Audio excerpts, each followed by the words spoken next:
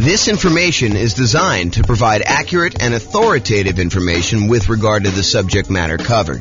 It is offered with the understanding that the presenters are not engaged in rendering legal, accounting, or other professional services. If legal advice or other expert advice is required, the services of a competent professional should be sought. Welcome to the Boulder Real Estate Investing and Real Estate Financial Planning Podcast. Learn all about investing in real estate in Boulder, Colorado, with a combination of real estate financial planning and modeling with numbers specific to Boulder, plus syndicated, more generalized recordings of live and pre-recorded real estate investing classes, not all of them specific to Boulder. Be sure to stay tuned after the podcast for a message from our sponsors. Well, good morning and welcome everyone. This is James Orr, and today we're going to do a class that is very similar to the class we did yesterday. Yesterday we did a class on how to calculate cap rate, capitalization rate on rental properties. Today we're going to do a class on how to calculate cash-on-cash return on investment. And I don't think it's a big secret that I'm not the biggest fan of cap rate. I think the shortcoming with cap rate is that it doesn't take into account the financing associated with the rental property that you're analyzing. It's just a way to determine how much income the property is producing, divided by what the purchase price or the current value is. That's what cap rate is. But when we calculate cash-on-cash return, we have to take into account the financing on the property. So we determine what the cash flow is after the mortgage and if we have PMI on the property.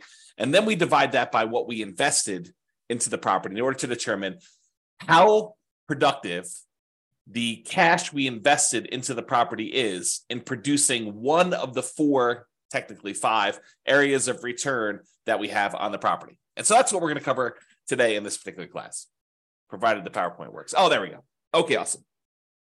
So today what we're going to do is we're going to walk through an example, and I'll tell you where I get the numbers for each step. And it looks like our police person has arrived for the class. So Nick can tell me if I miss any of the particular sources of the data for today's presentation.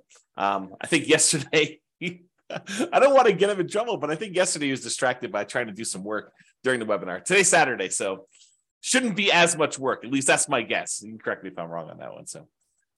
All right, so we're going to go through an example. I'll tell you where to get the numbers. Nick can correct me if I'm wrong. And I will start with a brand new spreadsheet I made. I made two of these. I made one for the visual cap rate on rental property calculator. And then now I have a visual cash-on-cash return on investment calculator for rental property as well. All it really does is it takes the calculation and it lays it out visually so that you could see like the relationship of all the different things that go in the calculation. It's not anything crazy. I mean, it's just kind of a nice little, at least I think it's a nice little visual. You guys can tell me if you think it's not nice. So we'll go over that, my brand new spreadsheet. And then the spreadsheet that I've had now for, probably at least a year now. I think I did this last like March or so. So, we're coming up on a year for the world's greatest real estate deal analysis spreadsheet. And you can go ahead and download a copy of the world's greatest real estate deal analysis spreadsheet at realestatefinancialplanner.com/spreadsheet. And Layla says, if I become a subscriber, is this a spreadsheet I could get?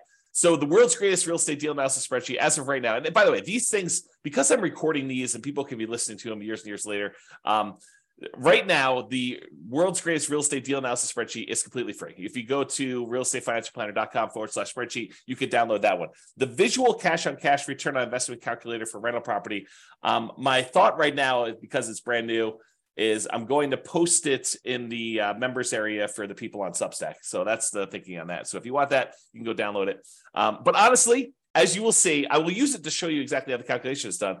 But as you will see, not that I'm trying to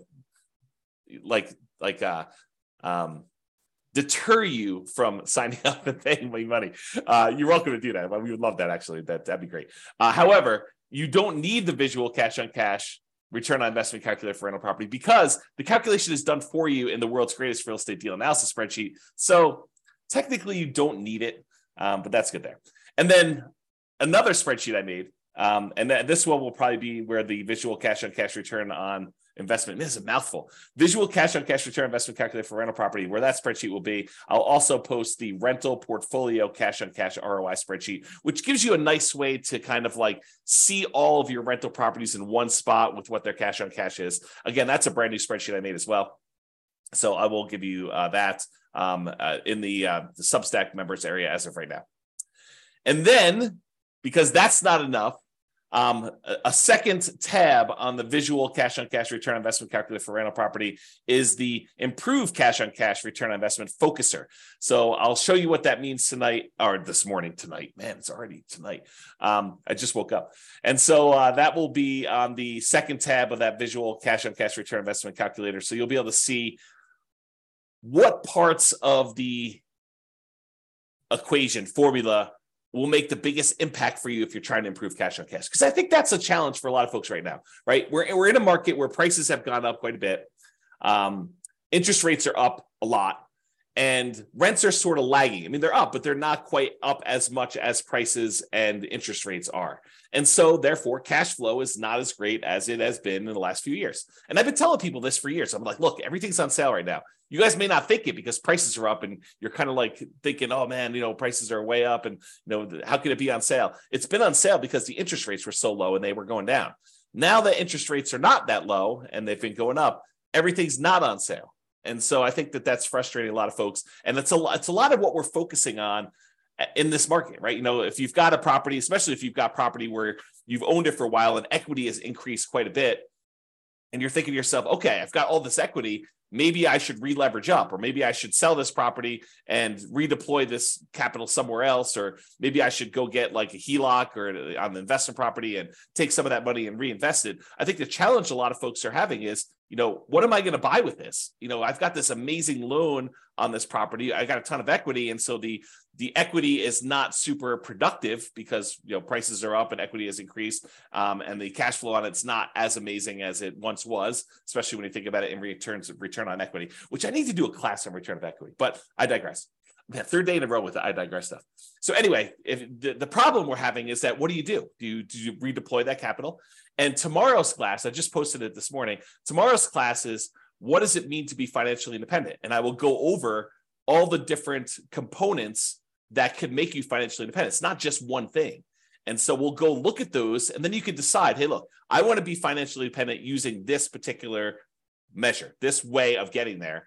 And so now you can ignore all the other noise out there and decide, I don't need to worry about whatever it is, crypto or fix and flips, or, even buying more rental properties. If that's, not your strategy, I can ignore all those other things and really focus in on this one area because that's the way to be financially independent. And honestly, if you've heard the old story about Warren Buffett and his airline pilot, the airline pilot basically asked Warren Buffett, the secret to being successful. And he told him, make a list of the 20 most important things that you want to accomplish in your life.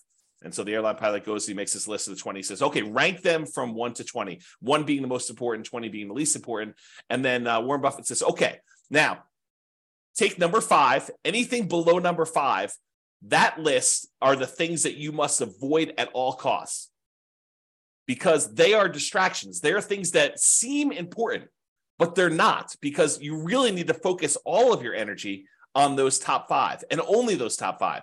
You think that, oh, maybe I'll eventually get to number 6 and I really should be working a little bit on that now, or number 7 or number 11 or number 14. But really, that's the problem. The problem is that you think that those are important when they're really not important because you're never going to get to them.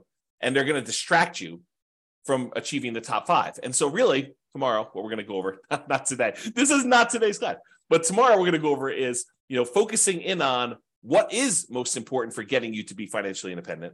And then realizing you need to ignore all the other crap, even though it's shiny object. You're like, ooh, the flipping land, that sounds amazing. Or, doing short-term rentals, that sounds amazing. Or, doing this nomad thing, I just learned about that. That sounds amazing. And maybe that is in your top 5. But if it's not in your top 5, you need to be able to say no. And I think tomorrow we'll get some clarity on that.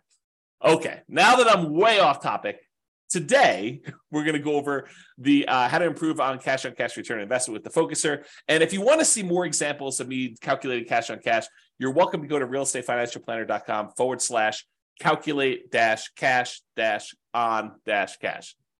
So calculate cash on cash with dashes instead of spaces. Okay. So this is it. This is the visual cash on cash return on investment calculator for rental property. And all it does is it walks you through visually what is happening in order to get there. And if you were on the call yesterday, the webinar yesterday, you heard me go through this very similar looking thing to do cap rate. Why? Because they're similar because up to the net operating income calculation, they're identical. You need net operating income in order to calculate cap rate, and you need net operating income in order to calculate cash on cash return. So they look similar enough to there, but once we get to net operating income, we do something different with it for the calculation for cap rate. For cap rate, we divide it by purchase price or the current value of the property. For cash on cash, we're going to subtract out all the mortgage expenses, and then we're going to divide that by the total cost to close, or the total amount we invest in the property in order to determine it. So that's where we're headed today. A recap for those that didn't watch yesterday's webinar, or listen to the podcast or whatever you're doing. All the red inputs on here are what I call primary real estate metrics. They are things that you don't have to calculate them. You get them from somewhere else. For example, rent. You're not calculating rent. You're just getting it. Rent appears. It's what you can get for the property. Or, what your property taxes are. It's not like you need to calculate that. All the blue ones are ones where you calculate. You take, two primary inputs like rent and other income, and that gives you gross potential income as an example. So all the blue ones become these kind of like, they're almost like compound calculations when I think about real estate kind of like metrics, the hierarchy of real estate metrics, like how we get the calculation. The more complicated it is, the more inputs it has, the more likely it is to have errors, and the less you should trust it in a lot of ways, right? And so the further down this line of calculations we go, the more errors we've kind of inserted into the calculation. And so the less certain we should be of that kind of number. And so some of these get really, really complicated. Like when we look at the overall return on investment we have from appreciation and debt pay down and the tax benefits of depreciation and the cash flow on the property. We have all four of those things going in, and all the inputs that go into getting to that point. That number is awesome. We love that number, but it doesn't really have a lot of certainty in it because there's so many assumptions that go into it. You'll see just the assumptions for one of those areas on the cash on cash return investment today. So we're kind of going there. All right. So the blue ones are the ones that are compound. The yellow ones are ones that take both a compound and put a secondary one, and you also have primaries or more than one kind of blue one in there. And so you can kind of see they get more complicated as we go down. The red ones are all the ones you're going to need inputs for, and the green one's kind of what we're seeking. It's the only one that's not color-coded based on how it is in terms of the hierarchy of metrics there. Okay, so I'm going to walk you through this whole analysis by zooming in, and then I'll zoom back out with the numbers we need. So the first step is, in order to calculate cash on cash, return on investment, we need to know what the cash flow is on the property after all expenses, and we divide that by the total cost to close. And the total cost to close consists of your down payments, your share of the closing costs as a buyer, anything you need to get into the property, that really should be included in that. And there's some gray area here, and I hate to be inexact, but this is the reality of it, okay? If you have a property that you're buying and it's distressed, and you know that going into it, you're going to need, paint or carpet or to replace a kitchen sink or to put a refrigerator in, does that count as a total cost to close? And it's an interesting question, right? Because do you take into account the stuff you need, the rent-ready costs, for a property to be ready to kind of like rent? And I think for most of you, I think that you should include those, right? Because it truly is how much cash return, the cash flow you're getting on a property, and you had to invest that money in order to get the property to exist. It's like the total amount you needed to invest in the property. So how much cash did you need to bring to the table, including the money that you needed to get it there in order to be able to have this property produce this amount of cash flow? So I do think you probably do include those. And some people would argue, the purists out there would say to me, James, but that's not really technically the cash on cash. Yeah, maybe. I actually think it is. I think that you probably should have, the money you need in order to get the property rent ready in there. Because then people will start saying, well, what about, you're going to need a roof and, 2 years, should you kind of include that in there? I don't know. Now you're getting a little crazy on me. And honestly, this metric is not while it's probably one of the most important metrics when you're analyzing a deal to make sure that you get a property that's not going to really drag you down, like a kind of a, what do they call those? What's the animal that they have around your neck? Is it a mongoose? What is the animal that they have around your neck? I don't know. Anyway, you don't want to have a property that's really going to drag you down with cash flow, right? You want a property that, or if you're going to do it, make sure that you plan for that and set aside enough money to handle any negatives. Albatross. Thanks, Lee. Like, that's awesome. Albatross around your neck. So you don't want one of those. Okay. So I don't know where I was going with this. I think I was talking about this idea of like total cost to close and how much do you include. I think once you get the property, you make the decision to buy it, doing this cash on cash return on investment calculation. I think as soon as you do this, this is going to sound horrible. As soon as you do this calculation, you should abandon it, right? Because that's not the metric we are concerned about moving forward. Once you acquire the property, I think the metric that matters most is your cash flow on your equity, your cash flow return on equity calculation, because that basically tells you, okay, now that I bought the property, it doesn't really matter what I use to invest in the property. Now that I bought the property, what I want to know is how much cash flow I'm producing on the amount of equity I now have tied up in this property. That becomes a much more important metric in my mind. So we do cash on cash return on investment in order to make the investment decision. How much money do I need to put into the deal? And then how much cash flow am I generating on it? But once you get into the property, I don't think that's important anymore. I think what's most important then is, okay, I now have this much equity in the property, and this is how much cash flow I'm producing. Do I want to stay in the property and continue to get this current return? Or do I want to sell this property, walk away with my net equity, because you have expenses of getting out of there, and then determine if I should reinvest that somewhere else? Because then it becomes a comparison of, should I stick with this, what I have, and the return I'm getting, or should I then sell this property, pay all the expenses on it, or defer some of them? You can't defer all of them. I guess you could defer or eliminate all of them. I guess you could do that. And then you actually move on to something else. And so really, if you want to get super technical, the one I like most is your cash flow on the return on true net equity, which is your equity after you take into account all those expenses, because that's the amount of money you would walk away with and that you could reinvest somewhere else. Man, is that a tangent or what? Okay, so getting back to the class at hand, cash on cash return on investment. So we're going to take the cash flow, which is all the money you got coming in, divided by, minus all the expenses you got going out, divided by the total cost to close. And I kind of included what sort of gets included in there and where you get it from. That actual calculation there is what cash on cash return on investment is. So the total cost to close is a primary input. You just get that number from, your closing sheet, how much money you put in and how much money technically, I guess it is a calculation, right? Because if you have the money you had to put up for a down payment, plus the closing costs, plus any expenses you have in there. In fact, why don't I make a note? Because, technically that is right. It is actually a calculation. So, all right. Total cost to close. See, you're seeing this happen in real time. It's not really primary because it gets calculated. So I'll kind of put in there what gets calculated in there, but you guys know what I mean. It's really a number you get off of somewhere else. It's just your closing sheet, the total amount you had to put down, plus the closing costs in order to get the loan, plus if you had any money that needs the property to be rent ready, you can put all this in there to get that. Okay.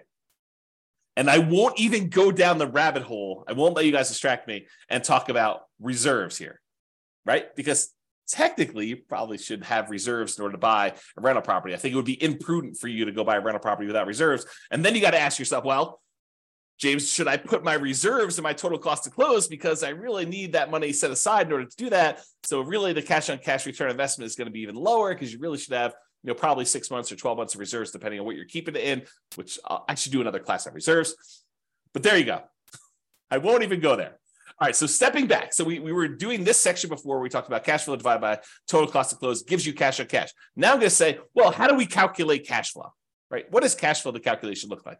And really what cash flow is, it's your net operating income, which is the amount of income you have coming in on the property, net of all your operating expenses, which I will show you how to calculate. We're going to zoom back out.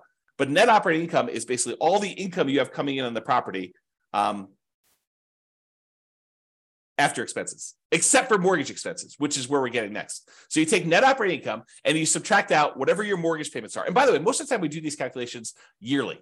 So this net operating income is the yearly net operating income, and the mortgage payments are your yearly mortgage payments, and your cash flow is your yearly cash flow. And then your total cost of close is whatever total cost of close is. It's not monthly or anything like that. Okay. So net operating income minus mortgage payments minus private mortgage insurance if you happen to have PMI. So in most cases, if you're buying an investment property, you're not going to have PMI, because most of the time when you buy an investment property, you're going to put 20% down, sometimes 25% down, because the difference in interest rate between a 20 and a 25% down payment is oftentimes enough such that you should probably figure out a way to come up with the extra 5% in order to get the better interest rate. But go do the calculations both ways. Quote it out, to run your world's greatest real estate deal analysis spreadsheet with 20% down and whatever the interest rate your lender gives you there, and then run it again with 25% and see what the difference in cash flow is, because the interest rate is going to be better and you're going to be borrowing less. So usually your cash flow is significantly better when you do 25% down. So a lot of times you'll put 25% down. Okay, so most of the time when you're buying investment property, you're going to have no private mortgage insurance. However, there is a 15% down non-owner occupant, aka investment mortgage. So you technically could buy a property with 15% down. In that case, you would have PMI. And you could either pay the PMI upfront as a one-time lump sum payment, which starts looking an awful lot like you're getting closer and closer to putting 20% down anyway. So you have to make a decision about that. Or most people would probably look at it in terms of a monthly private mortgage insurance payment, where you could actually get, pay a little bit each month until you get up to 80% loan to value. And then usually that private mortgage insurance payment will drop off and you will not have it anymore and it'll go to zero. Okay. And that's not the only way that you can have private mortgage insurance when you're calculating this cash on cash. Let's say you're doing the nomad real estate investing strategy where you're buying a property as an owner occupant. You're going to live there for at least a year. It's a requirement of the lender that you do that. And then at the end of the year, you're going to convert it to a rental. Well, a lot of times we will run analysis when we buy that property to say, look, I know I can't rent it in year one, unless you're doing like house hacking where you have a roommate with you or something like that, or renting out a duplex or triplex or fourplex. And so you're going to look at it and say, I've got this property now that I'm either able to rent out if you're house hacking, you're doing duplex, triplex, or fourplex, or whatever you're doing. Or a year from now, once the property I've lived in a property for a year, I'm going to convert it to a rental. What would cash flow look like either now or then? And most of the time I tell you just to analyze it now, because it's just simpler.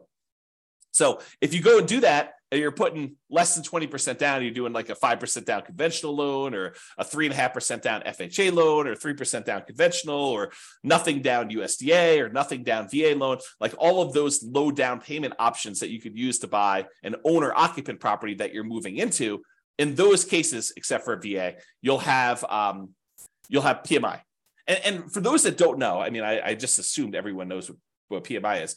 PMI, private mortgage insurance, is an insurance that you pay to protect the lender in case you default.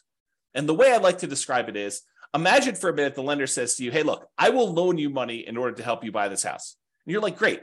And they say, okay, what I'd like you to do though is I want you to have some skin in the game so that if the property value goes down, I'm protected, and that you would lose money first. And you're like, hey, that sounds reasonable to me. You're willing to loan me money in order to buy this house. It sounds reasonable that I have some skin in the game to do that. And so what the lender says is, I'd like you to put down 20% so that if the property value dips and I have to foreclose on you because you stop making payments, that I'll be able to get all of my money back out, all that 80% value back out. And I will feel very, very safe in that position. And you're like, well, that sounds reasonable to me, but what if I wanted to put less down? And the mortgage company says, hey, let me think about that for a minute. Well, I'll tell you what I'm willing to do. If we find a third party, private mortgage insurance company, we find this third party and we say to them, look, the buyer, you, will go ahead and pay them a fee, and they will take the risk on if there's a foreclosure and I am going to end up losing money. So what they will do is they will insure me as the lender for you only putting less down, as if I had put 20% down. Kind of a way to think about it, right? So what basically it does is it protects the lender in case they have to foreclose and they don't get all their money back as if you put 20% down. If you put 20% down, they feel comfortable. But when you don't put 20% down, they don't feel super comfortable. And so they want this third party in the way to protect them in case you default. And so you're paying the third party private mortgage insurance company a fee to protect the lender in case you default. That's what it is. In a lot of cases, not all, FHA doesn't ever go away, but in a lot of cases, the private mortgage insurance payments will go away once you get to 80% loan to value. Once you get to that 20% cushion of equity from the property value going up and you paying down the loan. So That's where you get this from. The mortgage payments, you're going to get those from your mortgage payment statement or your lender. They're going to tell you what your mortgage payments are. The private mortgage insurance number, you're going to get that from your lender. They're going to tell you, hey, look, your PMI payment is going to be either X number of dollars upfront as a one-time payment or monthly in order to, kind of help offset this risk and pay the mortgage insurance premium until you get to, 80% loan to value or 78% loan to value or whatever it is for them. So you're going to get those numbers from there. And then we already covered where to get the total cost to close. So we've got to the point now where we've calculated cash flow from net operating income, which is calculated. We'll show you how to do that here in a second. And then you get private mortgage insurance and your mortgage payments from those sources. All right. Let me take a break. All right. Zooming back out a little bit more. Now we've covered net operating income. We've covered mortgage payments. We covered private mortgage insurance, covered cash flow, total cost to close, and now cash on cash return on investment. Now we're going to step back and say, well, how do you calculate net operating income? Well, net operating income is really the net after expenses of the income you have on a property. So what does that mean? Well, we have this gross operating income. That's the amount of income you have coming in on the property, gross, before expenses. And then you have your operating expenses. So you subtract your operating, and by the way, little, what do they call it? The operator symbols. So this is minus. So gross operating income minus operating expenses gives you net operating income. Net operating income minus mortgage payments minus private mortgage insurance, and that equals cash flow. And then cash flow divided by total cost to close gives you your cash on cash return. So there's little operators in there to show you what the calculation is. Okay. So gross operating income minus your operating expenses. So all the operating expenses are, which we're going to cover here in a second, all the things that cost you to operate the property: taxes, insurance, maintenance, property management, things of that nature. So those are all the operating expenses. And the gross operating income is going to be all your rent, stuff like that, which we're going to show you how to calculate here in a second as well. Okay, any questions on that? So these are not inputs for you, right? These are not the red boxes where you need to come up with them. They're calculations, which we're going to calculate here in a second. All right, we've zoomed out again. Let's go calculate what gross operating income is. Well, gross operating income is the gross potential income. Gross potential income is all of the income you could possibly produce if nothing were to go wrong with your particular property. It's like, in a perfect world with no vacancy, how much money could this property produce for me? Okay, we're going to calculate that here in a second. Next step. Minus, so that gross potential income minus how much you've set aside for vacancy. And you say to me, okay, so vacancy, where do I get that number from? Well, vacancy is an estimate of how much we think the property will be vacant in the future. I guess you technically could do it in arrears. If you wanted to calculate what your cash on cash return was over the last year, you could do something like that. But most of the time, it's a forward-looking number, right? We're trying to say, how much will this property be vacant?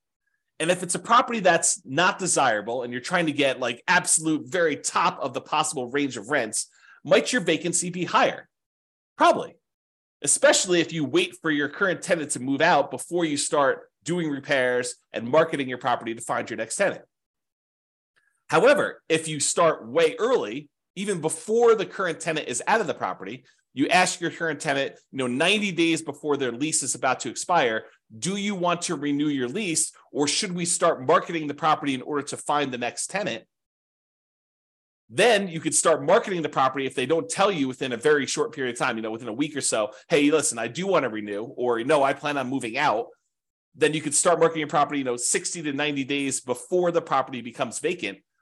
Shouldn't your vacancy be a little bit lower? Even if you start searching for a tenant with higher rent early on, and if you're not getting calls, you're not getting inquiries, you drop the rent a little tiny bit, do it for another few days, see if you're getting calls and inquiries, and then drop it another little bit until finally you're at whatever the fair market rent is, and you're getting a reasonable number of calls and inquiries and applications on your property.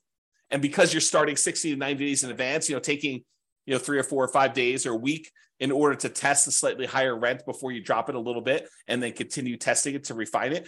If you do that as a strategy, won't your vacancy be a lot lower? So if you're using, this strategy of starting 69 days in advance, and you're testing your rents, and you're definitely a good salesperson about being able to, talk to people and sell your property and tell them about the pros and cons and the benefits and why they should rent from you and not the other house down the street. If you're good at sales and you're, selling the tenant, and you're also good at marketing the property, you've got really good photos, you got really good description, you got a good process. The property shows well because the current tenant is a high quality tenant that's taking care of the property, and you've done all the maintenance of the property so that it looks good when you're showing it with the tenant there. Like, if all these things are true, then vacancy, I think, should be in that kind of like 3% to 5% range, probably closer to 3%.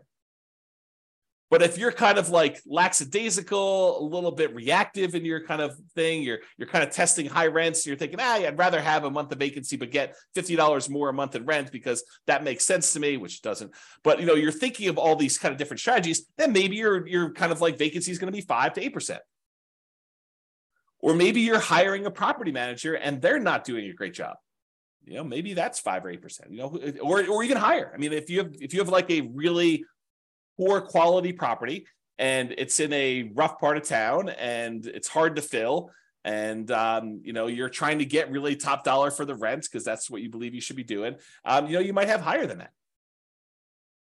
Or if you have a lot of turnover where you have tenants that are constantly being evicted because you have a low quality tenant pool, and by the way, you'll find better quality tenants by starting earlier. You get planners. You get someone who's like, I don't need a property tomorrow because I'm evicted. I'm living on the street. I need a property tomorrow in order to find this.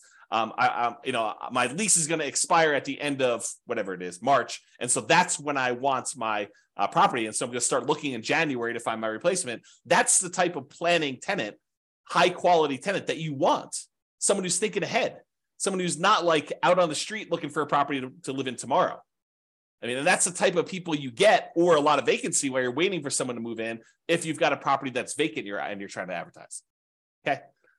So the vacancy one, you use that as a percentage of the rent you're collecting, because, we have that thing there. So you can kind of do the calculation. I think, if you don't know any better, 5% is probably pretty reasonable for that number. If you're a good property manager and you know what you're doing, 3% I think is a little bit of a better number. And if you are a train wreck, man, that sounds horrible. But if you're a train wreck with your property management skills, then use a higher number.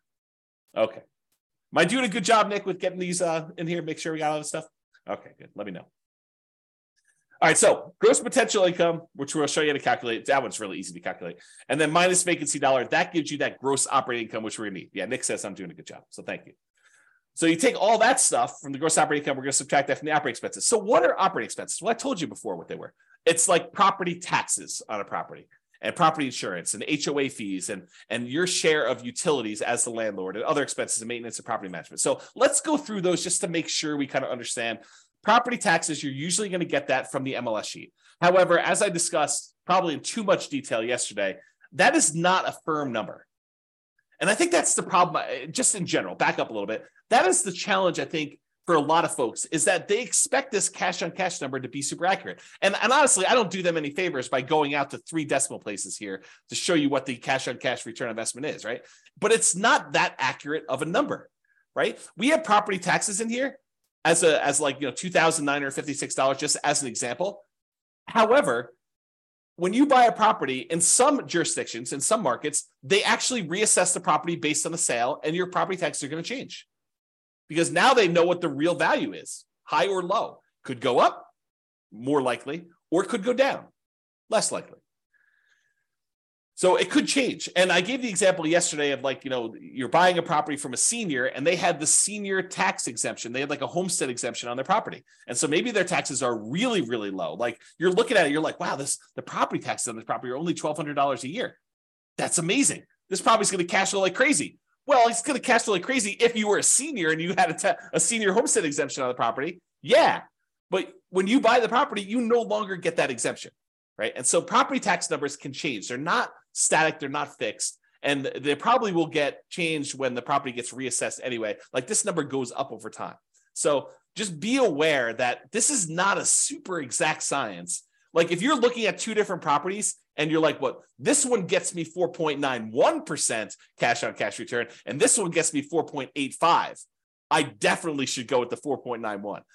Not so fast. I think at that point, they're identical. And you need to go look at, okay, which one of these properties helps me achieve whatever goal I am trying to achieve that I want to hold in my portfolio for a longer period of time.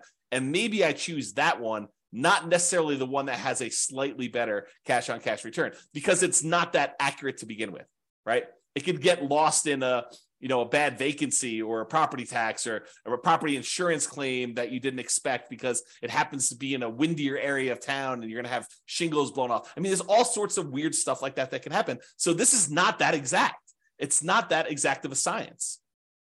So then I think you start looking at, 4.9, 4.8, 4.7. They're all really, really close. Now let me think about, okay, of the properties I'm considering, which one do I really want to have in my portfolio? Which one helps me achieve my goal? Which one's most likely to go up in value over a long period of time? Which one is most likely to be easier to rent? Which one is more likely to have people stay there for a long term as a renter in it? Which one am I able to add the most value to? Like all these other considerations. In fact, I probably should do, and let me know if you think I should do this, but I probably should do a class on that. Like, the non-cash on cash calculation considerations when selecting a particular property, right? Like it's all these soft skills, all these sort of speculative, maybe I shouldn't do a class on that because they are like, they're speculative. Like, what do I think is true about the future of this particular property? It's like all those gut feeling ones, all the kind of blink things. If you remember Malcolm Gladwell's book, Blink, about making decisions on stuff, right? Like how you kind of think about those. So I don't know. We'll have to go into that in detail, but so you know where to get property taxes from, and you know why it's not always 100% accurate.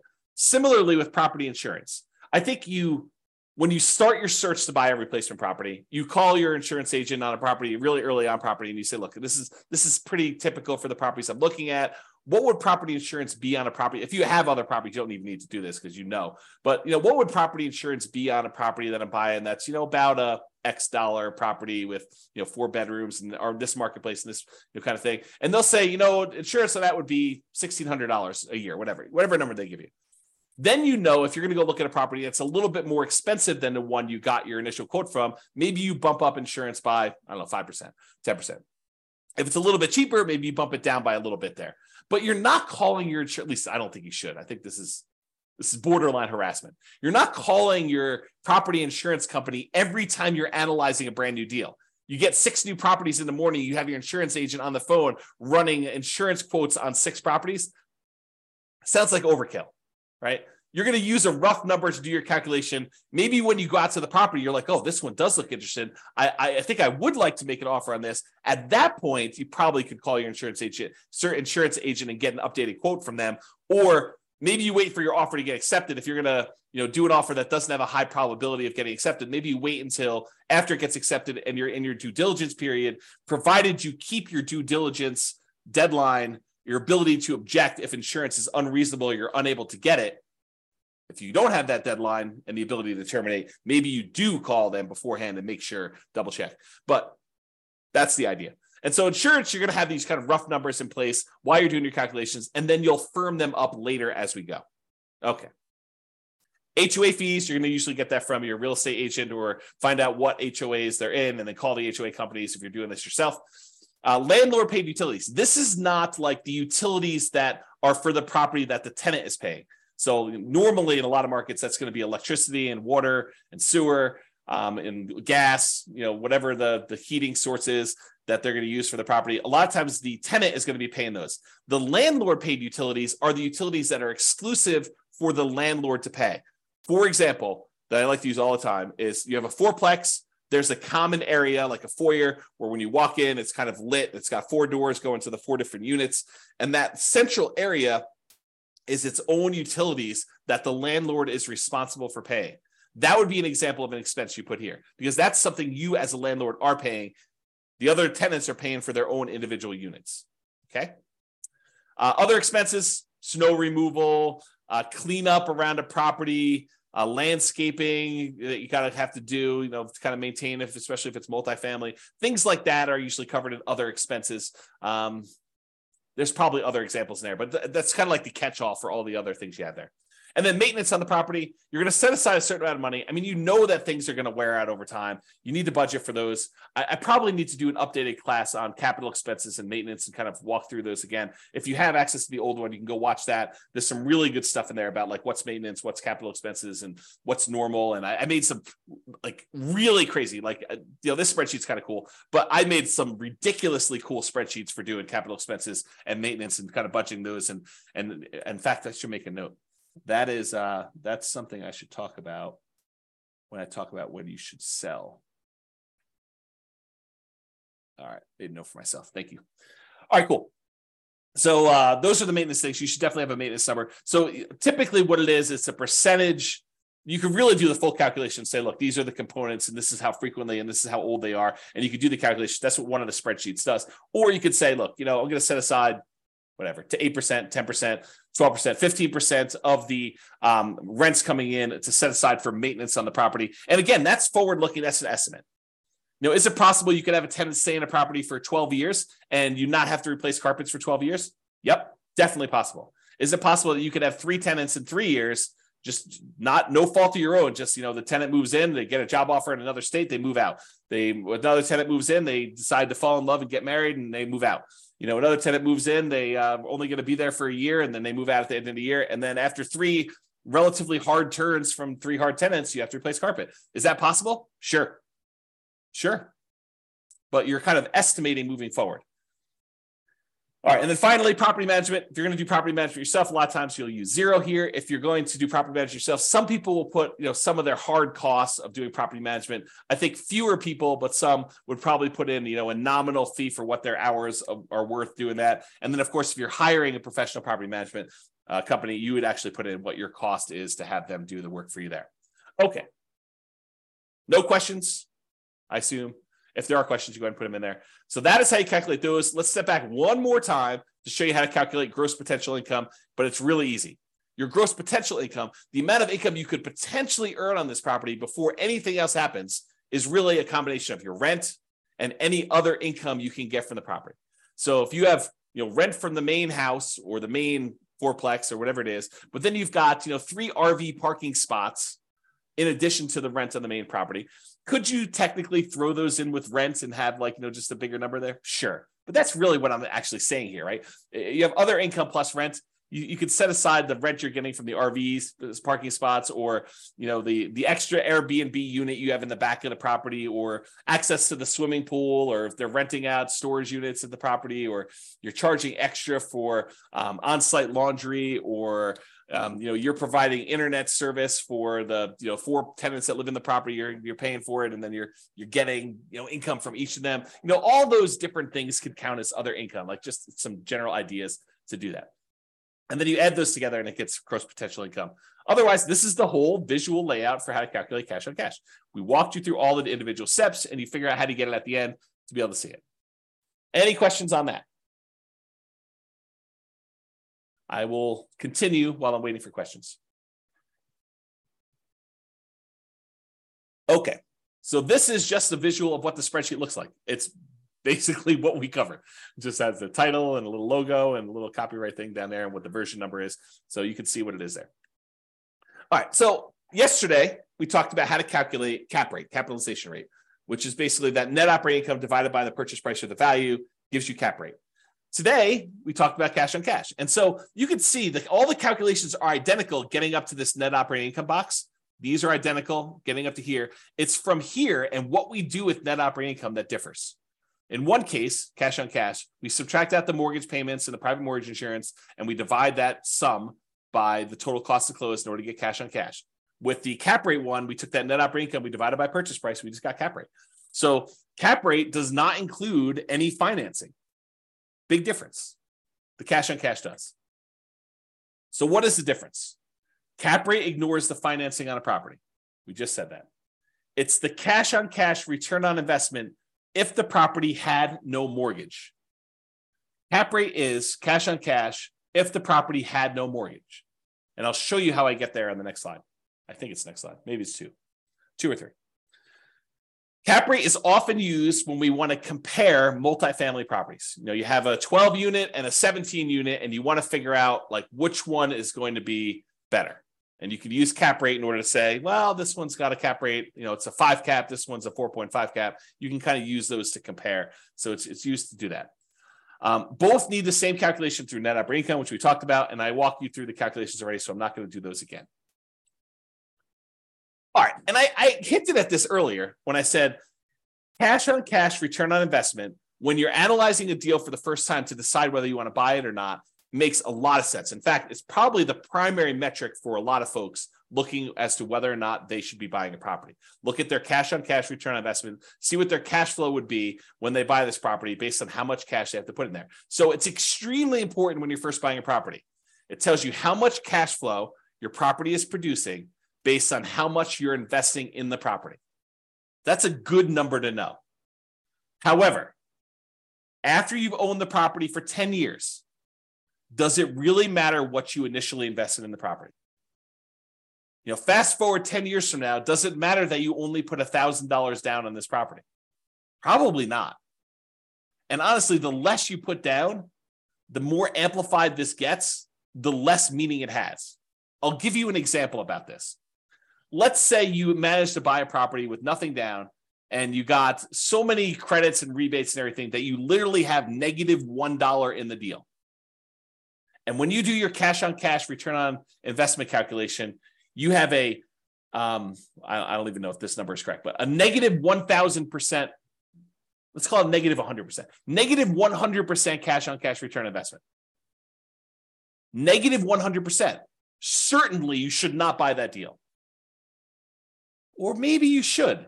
What does a negative 100% return on investment mean in the terms of you having negative $1 invested in the deal? Right? It means nothing. It really means nothing. Maybe it means you have negative $100 cash flow for the year. That's nothing. On putting nothing down into a deal, that's silly. And that's why the smaller you put into a deal, the more amplified these returns can get in both directions. They can get really, really high positive, or they get really, really high negative. This is sort of like what happens if you have an infinite return on investment if you have nothing in the deal. Well, if you have really, really small numbers, it gets skewed there. Layla says, should you really be including total cash to close, not purchase price in your cap rate calculation? No. For cap rate, the definition is the purchase price. So the definition of cap rate is your net operating income divided by the purchase price or the then current value of the property. We use purchase price when we're doing the new purchase or when you're selling a property. But when you're doing a property that you already own, you use the value of the property.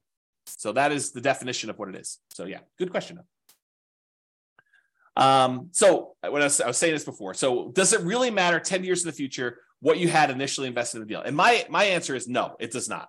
What if your property went up in value a lot? Does it matter that you bought it with almost nothing down? Let's say $1,000. No, because now you have whatever it is, $100,000 in equity. It didn't matter that you initially started with $1,000. Now you're concerned about, okay, I got $100,000 in equity. What am I earning on this $100,000 of equity? Am I only earning $500 a year in cash flow? Because $500 a year in cash flow on $100,000, is relatively small.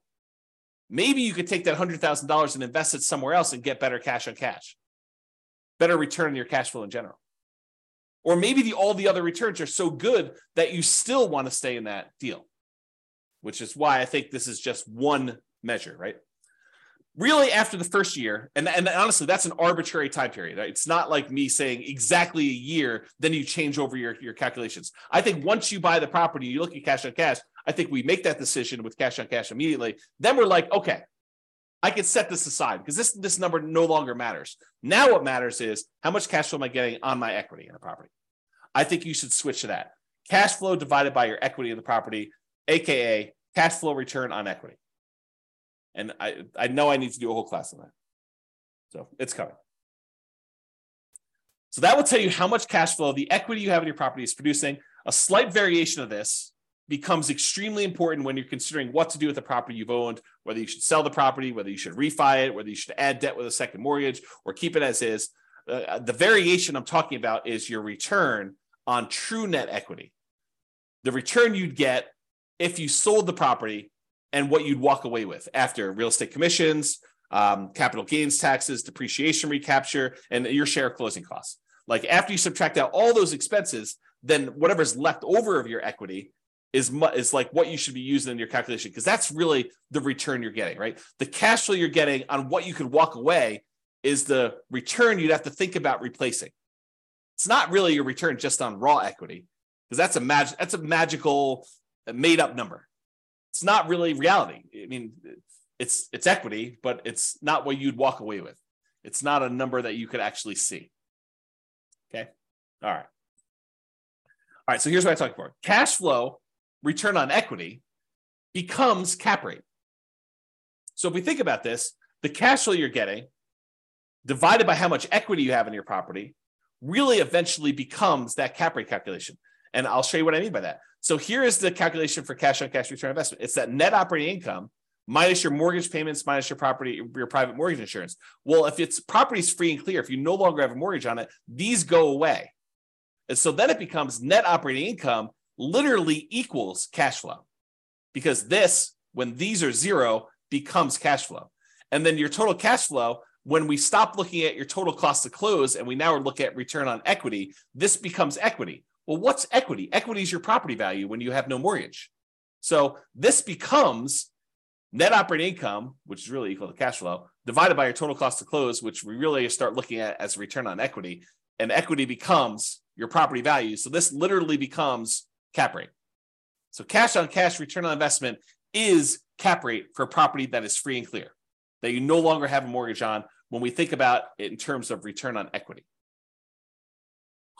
Mind blown. Okay. So that's what I covered there.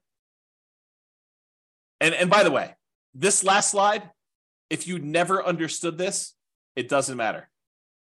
This is not a critical understanding piece of information. It's sort of like a fun parlor trick, helpful to realize if you're thinking about things in certain ways, but otherwise it is superfluous. You do not need to know this. It's not on the test. Okay, there we go. All right, so what are typical cash on cash return on investment numbers? I wish I could tell you, they're always this, but there's so many variables. It can vary by market. If you're looking in California versus New York versus Florida versus Texas versus Colorado, like all of these different markets in general, and even city specific, have varying what's normal cash on cash return on investments. And so they can vary a lot. And even within the market, you can't say, oh, all the properties in Fort Collins, Colorado are all 5% cash on cash, which they're not.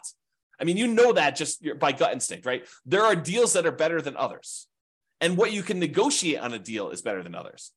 Plus, even if all the properties were identical, the financing you get on a property changes your cash on cash return on investment. So there's no way that they could be good, because someone getting a 20% down loan in order to buy this as a non-owner occupant is going to be very different than someone getting 25% down loan on that property, or someone buying it as an owner occupant with 20% down, or an owner occupant with 5% down, or an owner occupant with 3.5% down FHA loan. Like the loan type now changes your characteristics of this, right? Because it not only changes the mortgage payments and PMI in a lot of cases, but it also changes the total amount you invested in order to buy the property. You put more down, that number gets bigger. You put less down, that number gets smaller. You put more down, the cash flow tends to get bigger because your mortgage payment gets smaller. If you put less down, your mortgage payment gets higher when your cash flow tends to go down. So it's like a combination of both these things, and they don't act equally. If you were to graph this, it's not linear. It's not like, oh, if I put more down, I automatically get exactly that amount more in cash flow. No, doesn't work that way, especially since interest rates change based on your loan type and how much you put down. You put down 20% to buy it as a non-owner occupant versus putting down 25%. It's not just you put 5% more down. It's also that the interest rate you get from the lender for putting 20% down is different than the interest rate you get from putting 25% down. That's what makes this complicated. It's not easy. You need to actually sit down with a spreadsheet, the world's greatest real estate deal analysis spreadsheet, enter your numbers for both types of loans you're considering with the actual interest rates and actual down payments, and see what happens to your cash flow. And sometimes it makes sense to put more down. Sometimes it makes sense to put less down, partially depending on what your goal is. See the class tomorrow. Okay. Let me make sure I covered everything I want to cover in here. Yeah, and the thing I pointed out before, putting less down tends to amplify your cash on cash return, tends to make it bigger because that amount you put down is in the denominator, total cost to close. So that as that number gets smaller, it tends to amplify, it tends to make whatever your return is bigger. If it's positive, it gets bigger positive in general. If it's negative, it tends to get bigger negative. So when you're doing Nomad and you're putting very small amounts down, you can have these really abnormally high cash on cash returns and these abnormally low cash on cash returns, negative, okay? In general, nicer, high demand properties tend to have lower cash on cash return on investment numbers. If you want to go buy pretty properties that you feel really good about, and you're like, I like this property, it's really, really nice. In general, those tend to have lower cash on cash return on investment numbers. Usually the properties that have better net operating income, better cash flow on them are the properties that are rougher, less nice. They're ones that they have some type of economic or location challenge or structural or conditional challenge on them. Those are the ones you tend to get better cash flow. This is like the classic slumlord kind of metaphor or kind of terminology, right? You tend to associate the people that have these cash flowing properties as these slumlords because the properties tend to be run down. You tend to kind of like forego some maintenance to improve their cash flow by having that lower maintenance number. And they kind of like live on the fringe trying to get these higher cash flows on that. Or these nicer high demand properties tend to be lower. There's some exceptions to this, right? You do nicer properties that are Airbnbs, maybe you can have enough income where those become nicer. So like a short-term rental, vacation rental sort of strategy could help you overcome that. But with traditional long-term buy and hold properties, that's the general rule of thumb. All right.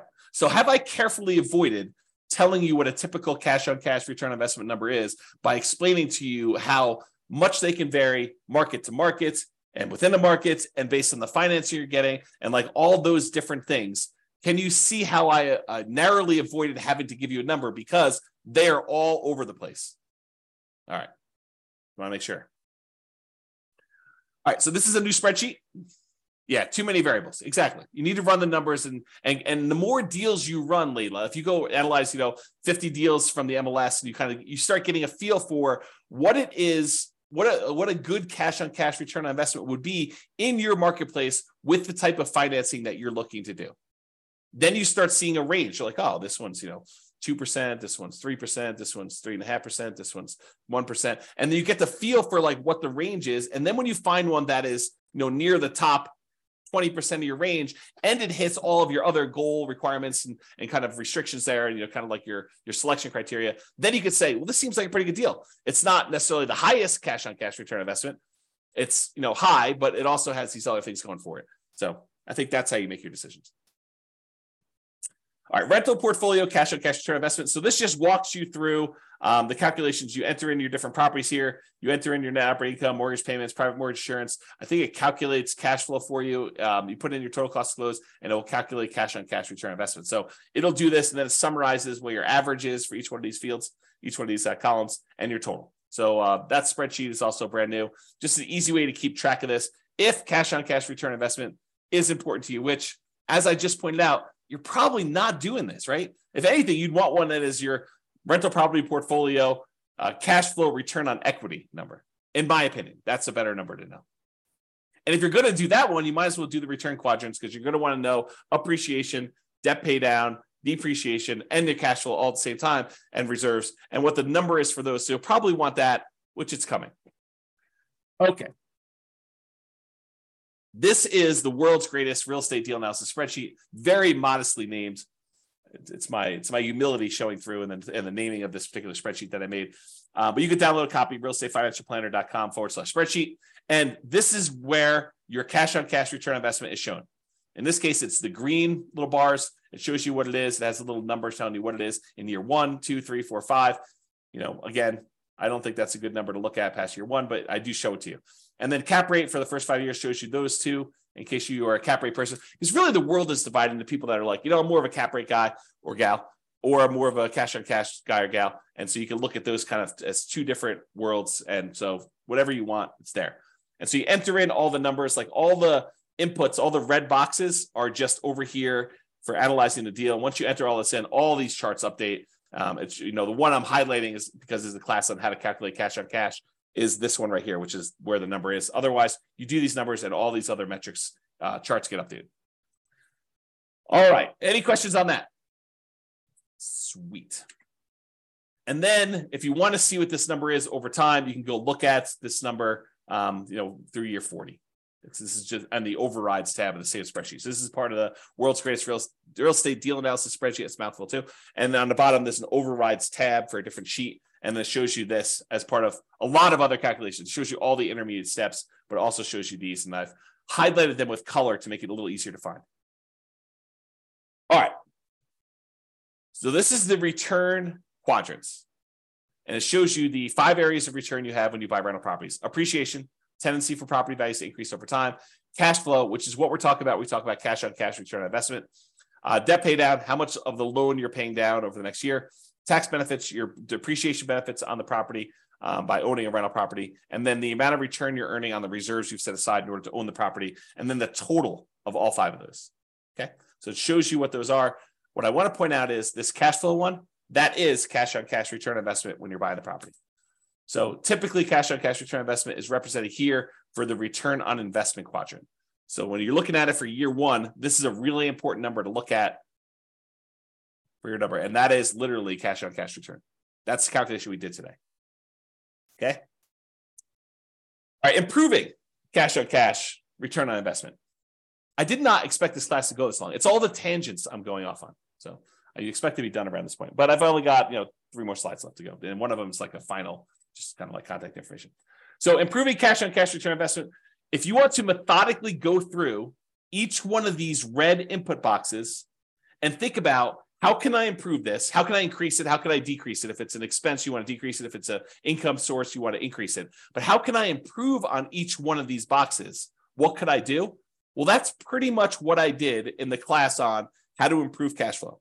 Because if you go through and you methodically think of all the different ways you can increase rents, all the different ways you can get other income on a property, all the different ways that you could decrease your vacancy, all the different ways you can kind of keep your property taxes low or reduce them in some cases, all the different ways you can kind of mitigate property insurance, all the different ways you can reduce your HOA expense, which is hard to do, landlord paid utilities, which is really hard to do, other expenses, which you may be able to do, maintenance on a property, how do you kind of reduce maintenance overall, and then how do you reduce property management without having to do all the work yourself? Like if you think about reducing all those and mortgage payments, that's all the financing stuff, and PMI, which is all the PMI related stuff, and the total cost to close, which is minimizing how much you have invested in the deal and getting seller to pay some closing costs, like all those things. If you think about how to improve all those, that's literally how you improve cash on cash. So you can methodically go through each one and do that. Or I created this new tool, which allows you to improve cash on cash, return on investment focuser, which I'll be teaching a class about at some point in the future. But here's the very, very short version of it. On the left side are all the income, expenses, and calculations. So all the red ones are your primary inputs. The blue ones are those secondary real estate metrics. The yellow ones are tertiary ones. And then the green one is what we're trying to solve for. That's the ultimate one we're doing. It shows you what the values we use from this thing right here. All these red values just get moved over there. So it shows you all the values that we're doing. And then it says, okay, if I change rent by 10%, increase it by 10%, this is what the new value would be. And if I changed it to this new value, here's what the new cash on cash return on investment would be. So it went from 4.895 to now 7.73. Well, that's a 57.92% improvement. So that would be a good one to focus on if you were trying to improve your cash on cash. But it shows you if you only improve other income by this amount, then it only improves it by 1.39%. If you improve this other one by 10%, you reduce your operating expenses, it improves your cash on cash return on investment by 14.33. So you could see the ones that make the biggest difference, which ones you should focus on to improve your cash on cash return on investment. And you can play with these numbers. You could change it and say, look, if this only went up by 5% or 1%, or what if this went down and this one did, and it only does one variable. So this only calculates what happens if rent changes. It doesn't do rent and other income and property taxes and does a calculation. It's only a single one to focus on. Okay. This is the second page of the visual cash on cash return on investment rental property calculator. So it's the second tab. That's where you'll find it. All right, additional examples. Last slide. If you want to see me kind of walk through these calculations again for basically any property that we model, you can go ahead and go to realestatefinancialplanner.com/calculate cash on cash. It has dashes in there. And any of the models you go to, if you go to the models page, Real Estate Financial Planner /model, realestatefinancialplanner.com/model. And if you pick a particular model, like doing Nomad or put 20% down or whatever, and then you go to copy it, it'll list the properties that it has in there. And below the property, it'll say, walk me through the cash on cash, or walk me through cap rate, or walk me through net operating income. So you can see me with software walk you through this analysis. And I explain to you what the steps are and where we got those numbers from and everything else. So if you want to see those, that's how you can do that. And that's only 3 minutes over is the end of presentation. Any final questions? You guys are very welcome. Wow, people are saying thank you without even me saying it. So you are very, very welcome for that. Hopefully that was super helpful for you guys with walking through cash on cash and how to get it done and why you probably don't need to manually calculate it, just use the spreadsheet to do it. But hopefully that'll be helpful. And I hope some of the tangents, like there's always this debate over, do I go off on tangents and give you the extra information that maybe wasn't on the slide, but it reminds me, it's like, oh, well, I need to tell you about this. And so let me go share with you this sort of insight on some other stuff. Yeah. So people love the extra stuff. That's awesome. Okay, cool. Yep. Yeah. Everyone likes the tangents. Everybody likes the tangents. So that's it, folks. Thank you for coming. Show up live. I'll try to get the recording, provided the recording goes through. Try to get the recording up for those that have access to it. Enjoy your weekend. I will talk to you all soon. And I am doing a class tomorrow. So if you want to log in for that, that'd be awesome. Bye-bye for now. With home prices up, mortgage interest rates up, and rents up, but not quite enough to counteract the higher prices and interest rates, cash flow on rental properties in Boulder is harder than ever. Book a call with the Real Estate Financial Planner to apply our proprietary 88 strategies to improve cash flow on your rentals. See the show notes for a link to schedule your call and improve your cash flow today. If you're a real estate agent, lender, or professional in Boulder that wants to help our real estate investor listeners, consider reaching out to learn about collaboration opportunities with this podcast. We'd love to add more value to our listeners by having you assist our investors buy, sell, and finance their real estate investments. See the show notes to schedule a call to discuss collaboration opportunities.